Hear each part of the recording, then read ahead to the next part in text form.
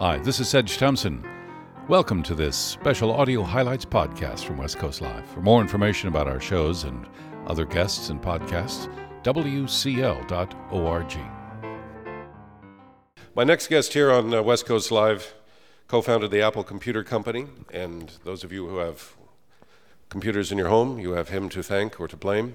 His work at Apple Computer inspired other computer companies to make the machines that are so ever present in our lives, and since he left the Apple Computer Company to pursue other activities beyond the computer world and to pursue his interest in math and engineering, he's been involved in producing music concerts and has also spent a good deal of time teaching the fifth grade and developing educational values that he himself has believed in for the many years. And he has started a new company called Wheels of Zeus.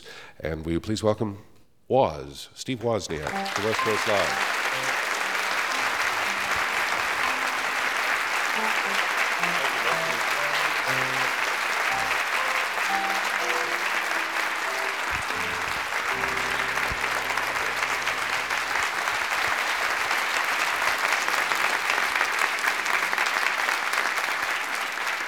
For those of you on radio who might not know what Steve Wozniak looks like, there was a giant photograph hung above the Apple computers in the resurgence of the Think Different campaign, and many people said, "Oh, look, they finally got a picture of Steve Wozniak up there." But in fact, it was Francis Ford Coppola. That's a correct story. Yes. Thank you very much for coming in and being on West Coast Live. Oh, my pleasure to be here. Yeah. Did you take your electric car? Did you bring your electric car? I don't have an. The electric car. I sold the electric car because it was kind of like it was a little tiny car, and it was like 4 nails in a coffin on wheels, you know. Oh, so it was a little anticipatory. But you don't mind getting into small objects with engines that might crash? Well, I kind of like new and unique ones, and ones that look a little different. You know, I just always have. Yeah. Just interesting part of life. I was It's like more important to be interesting than important.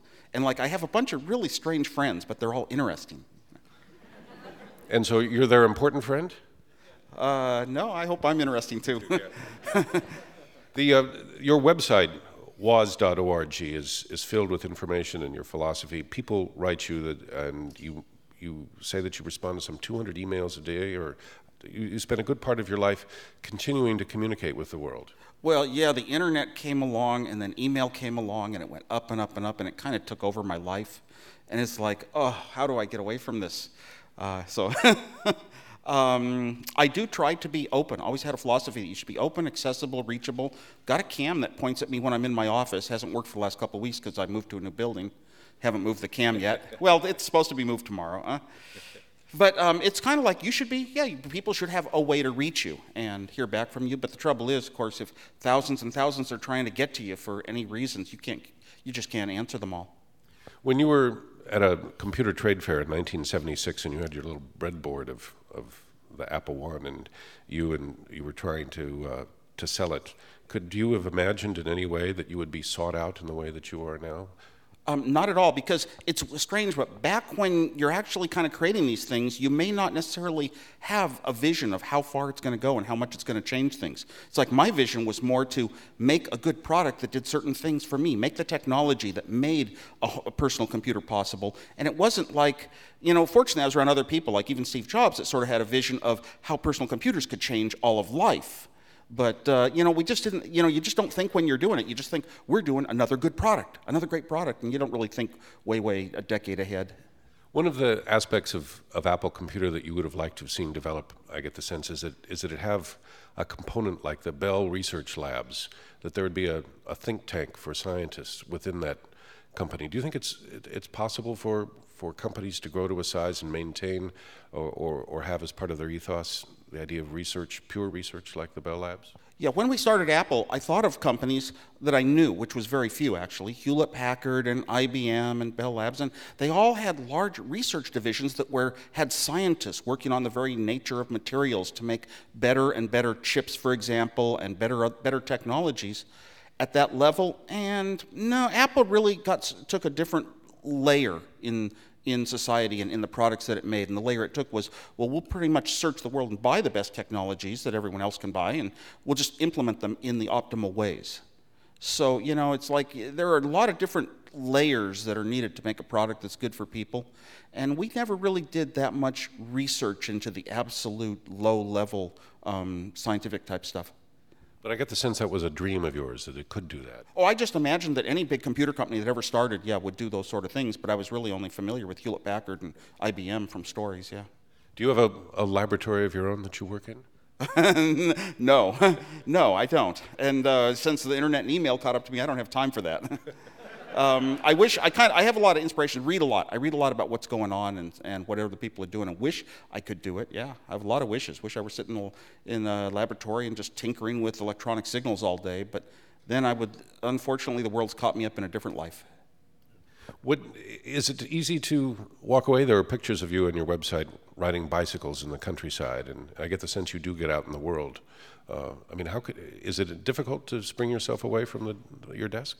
Made an unusual decision a long time ago that, you've got a company, the company gets big and it gets successful, and you could just run this company forever, and that's your stake in life. And I said, no, I'm going to be who I would have been without the company, and just all the normal family things. I think pretty much everyone who starts companies, the big executives in companies, they all have the personal life that's pretty normal and consistent. I don't think that many of them get dragged into where their whole life is their company, 80 hours a week. So, things like, riding bikes. But I had a long-time goal that I wanted to be a teacher, too. And I actually stuck to that and achieved it and did it because I wanted to. I didn't want to change just because I'd had a company.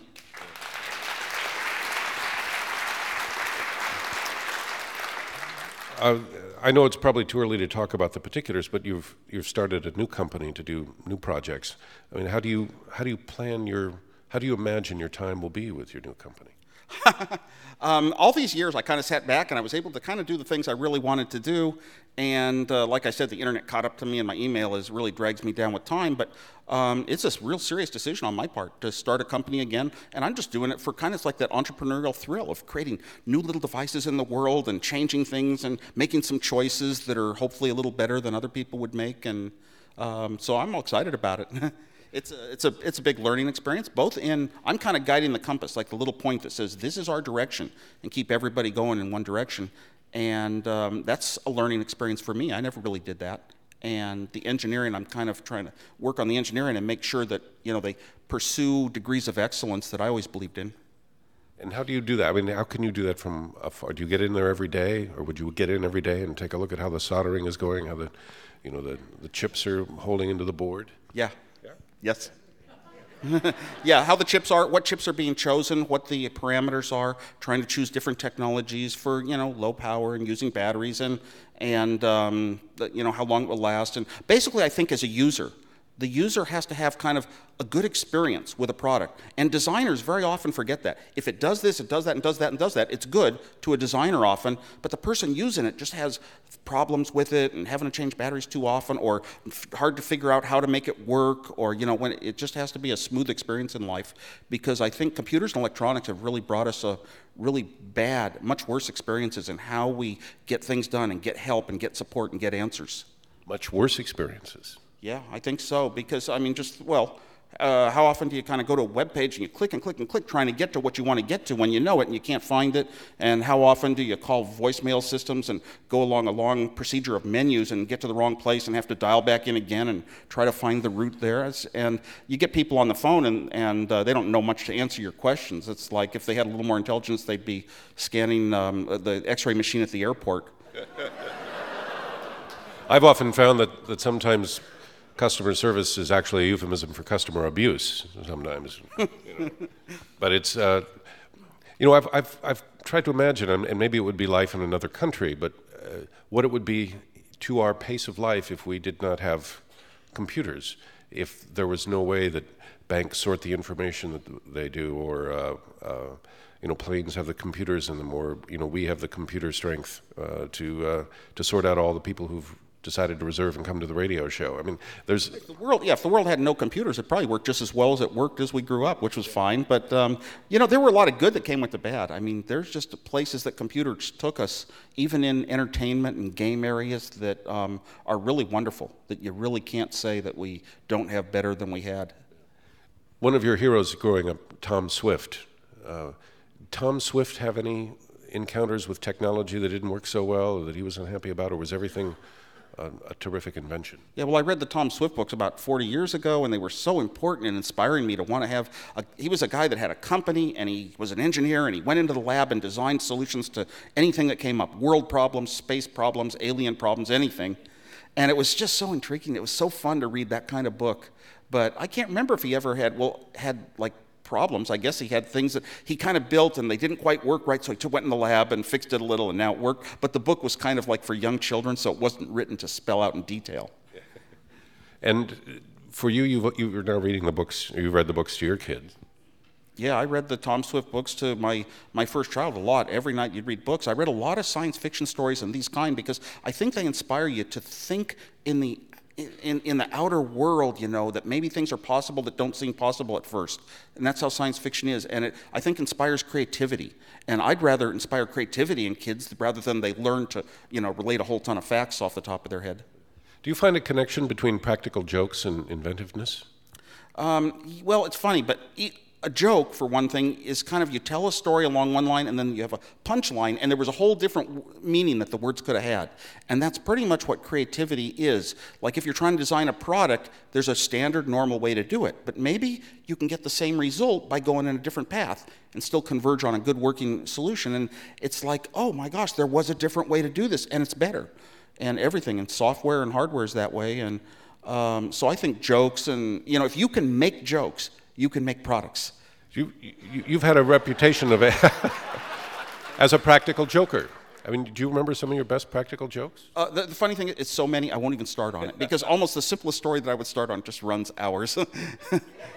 But there was a time where you fiddled with people's TVs so that people thought they were broken, and you would make them kind of dance around them to get them to work again? And that was all the way back to college. You had a little TV jammer, and I would position their bodies. They would find that if their body was in a certain position, the TV would work.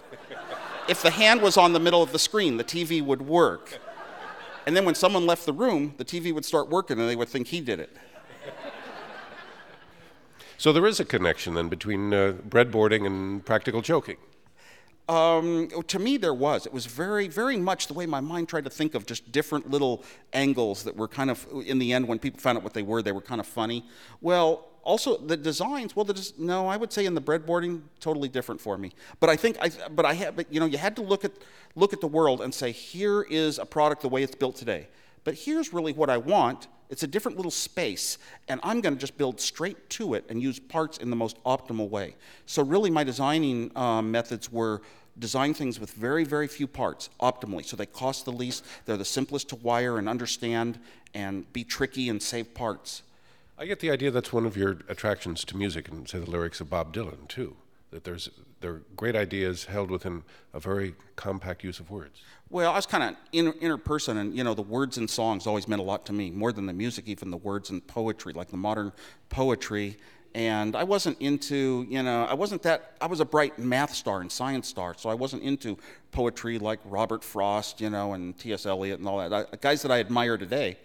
But so the songs of like Bob Dylan just had a lot of meanings of life and what it's about and how people think and interact with each other, and it was so important to me. But to a lot of people, you grow up and music is an important part of your life, and to others, music doesn't really matter that much. I found that the best designers and thinkers and programmers at Apple tended to have classical music experience, which I kind of regret missing out on. It's like I see so many people that are the good designers and the good programmers that also are good musicians. And have you taken an interest in classical music? Do you have piano lessons nowadays? No, I appreciate it. I think you get to, there's an age in your life where your mind can pick up certain things quickly, and there's ages where you're past that point. So I wouldn't try. I would think it would be as hard as myself trying to learn a video game as well as my kids. Not possible. But there seems to be a malleability, a flexibility of the mind that gets, was this, you think, inherent in your upbringing and the way your parents raised you, or is it just who you are that allows you to think in these creative ways?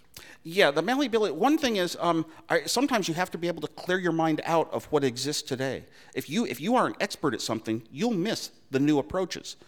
very often. It's very hard to, only a few people have that ability to clear themselves out. We were once at Hewlett-Packard, and we had a reverse Polish calculator, and TI was going to come out with the very first arithmetic calculator, and everybody laughed. It'll never be able to solve the big complicated problems that we have on sheets of paper. So we pulled out a little card, and I decided to be the guinea pig, and I sat there saying, on this new calculator that works differently, what do I do first? And I couldn't come up with an answer. And then somehow I had this ability. I just erased my head, pretend I know nothing, go from left to right. Just went from left to right as fast as I could and got the right answer the first time.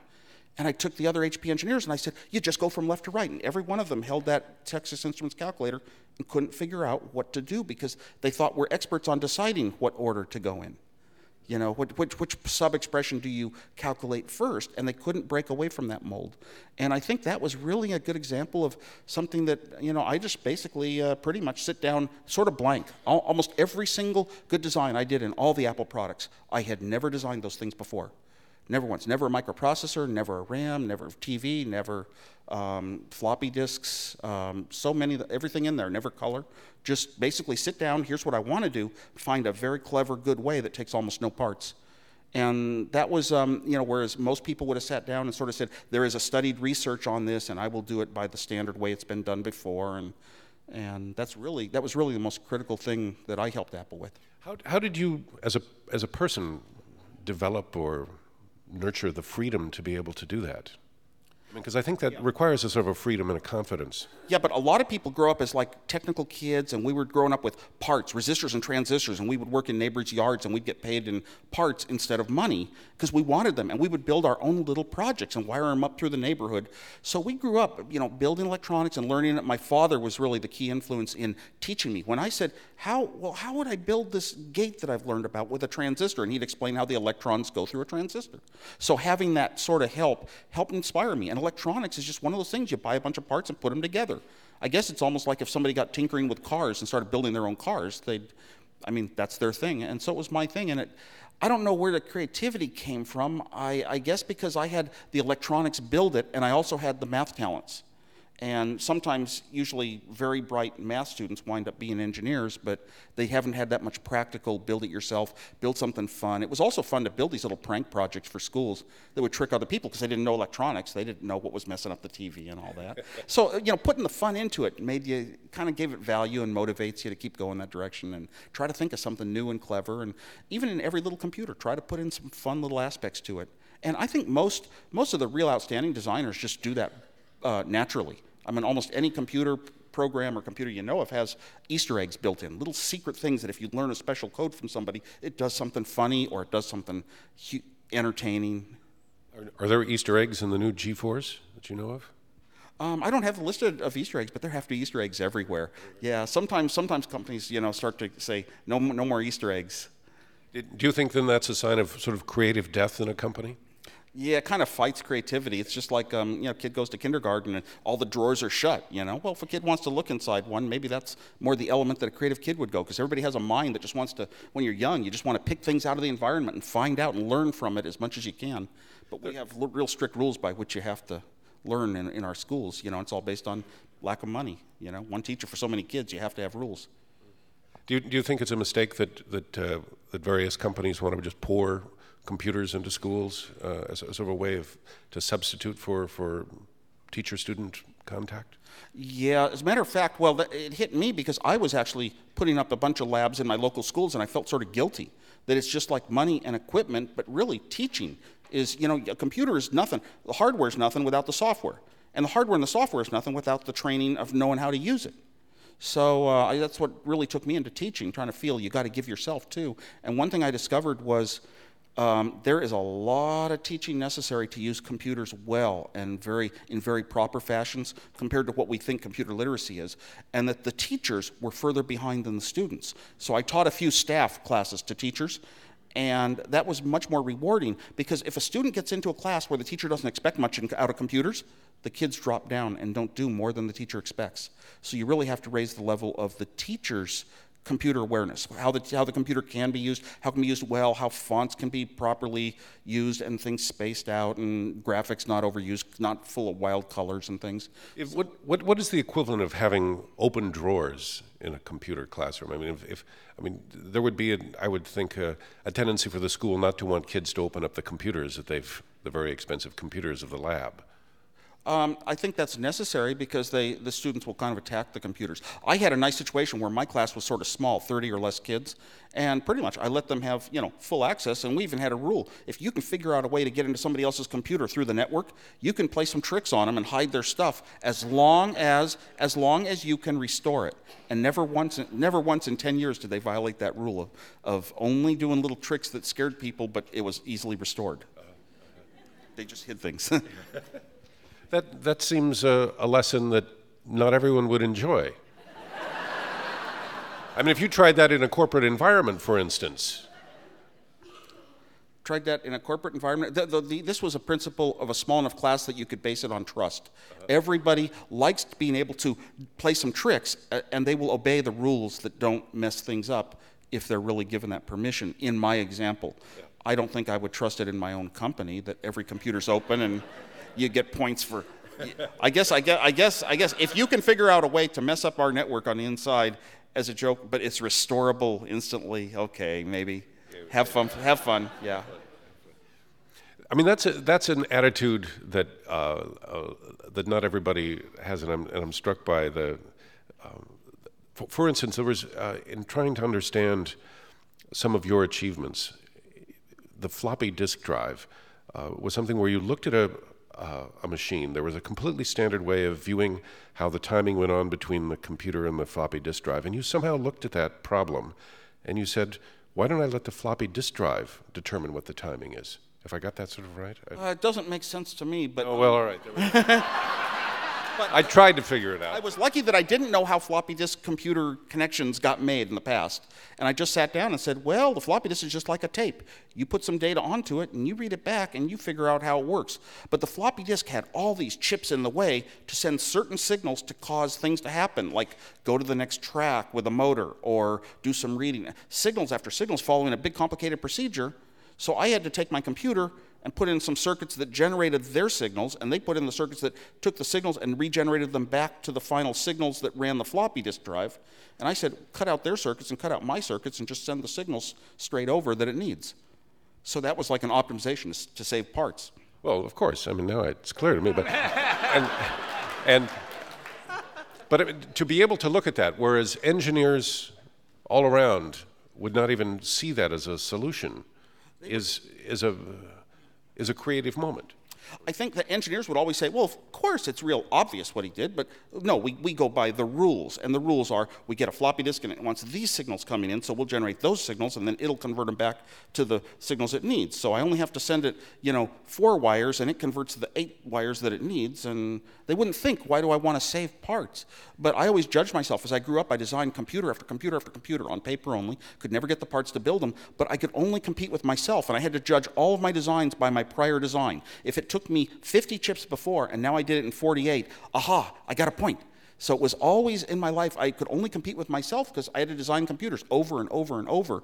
And these were existing computers from Varian and Hewlett-Packard and Digital Equipment and Data General and companies. And I always prided myself on being able to get fewer parts. So of course I looked at a floppy disk drive and said, how many parts are in here that are extra that could be gotten around if they had taken a different architecture approach? It sounds like your computer is just one part in your brain. Unfortunately, it got to a point where I was keeping thousands and thousands of details all in one brain, and it was real intense and high pressure to just get designs done, yeah. Would you wake up every day with a smiling Mac, or some days would it be the sad Mac face? You go through a lot, when you're designing stuff and working on programs, you go through a lot of, very deep frustrations to 3 in the morning, 3:30, and you just want to go to bed, trying to solve one little problem, and each step you think you're closer to the solution. And every once in a while, you get a kind of a whole job done, and you come in the next morning, you're so happy. But it's both sides of it. You spent some time with the Soviet Union and perestroika and trying to make use of computers and education and music and trying to bring about peace between the United States, at least understanding between the United States and the then Soviet Union. How do those efforts look to you now? I put a huge amount of money, at least $1 million, into just basically U.S.-Soviet get-togethers. Matter of fact, I sponsored the first 3 space bridges with the Soviet Union, and no publicity at all. I'd call a press conference, and 5 little reporters from small little journals would show up. And the Soviet Union had full publicity on their national channel to 800 million citizens, with 3 minutes of me. So it's like it never got recognized in this country that you're kind of doing something to bring the countries together. And this was back in the days, pre and during Perestroika, where it was just people, I got to know some people in the Soviet Union. They wanted to change. Did this all on my own. Never set up organizations, never publicized it, never really said, here's a goal. Just started paying Soviets ways to come to the U.S. and travel to the Rotary Club programs and travel through the United States for weeks, because I felt that when you start talking to a person that's very much like yourself, and you kind of have the same values and the same goals in life, you start to realize they're really not different. And a lot of this tension between us, that we are very different people, really gets built up by the press and by the government with releases that kind of scare you, but you don't really know the people. So I was into person-to-person diplomacy on front after front after front. And I was glad to see how it was all going. Do you keep in touch with some of the Russians? I don't keep that much touch now. That was just sort of a thing that I felt I was doing because it was right at the time. The Wheels of Zeus has your initials, W-O-Z, Woz. How long have you been called Woz? I started being called Woz around the time we started Apple. I don't know. I was working at Hewlett-Packard, and every Wozniak eventually gets called Woz. Everyone in the United States is nicknamed Woz, and there's a lot of us. Well, thank you very much for being here on West Coast Live. Appreciate it. Just by the way, we're an all-Mac office, and it's made it possible to do our show. Anyway, thank you very much, and pleasure to meet you, and thank you very much for being here on West Coast Live. Steve Wozniak, in the Inventors Hall of Fame with Thomas Edison, Alexander Graham Bell, Tesla. And that's our broadcast here today from Palo Alto. This is Sedge Thompson. Thanks for listening to this podcast. Try out others from West Coast Live right here, and we look forward to having you in one of our audiences one day. For more information, wcl.org.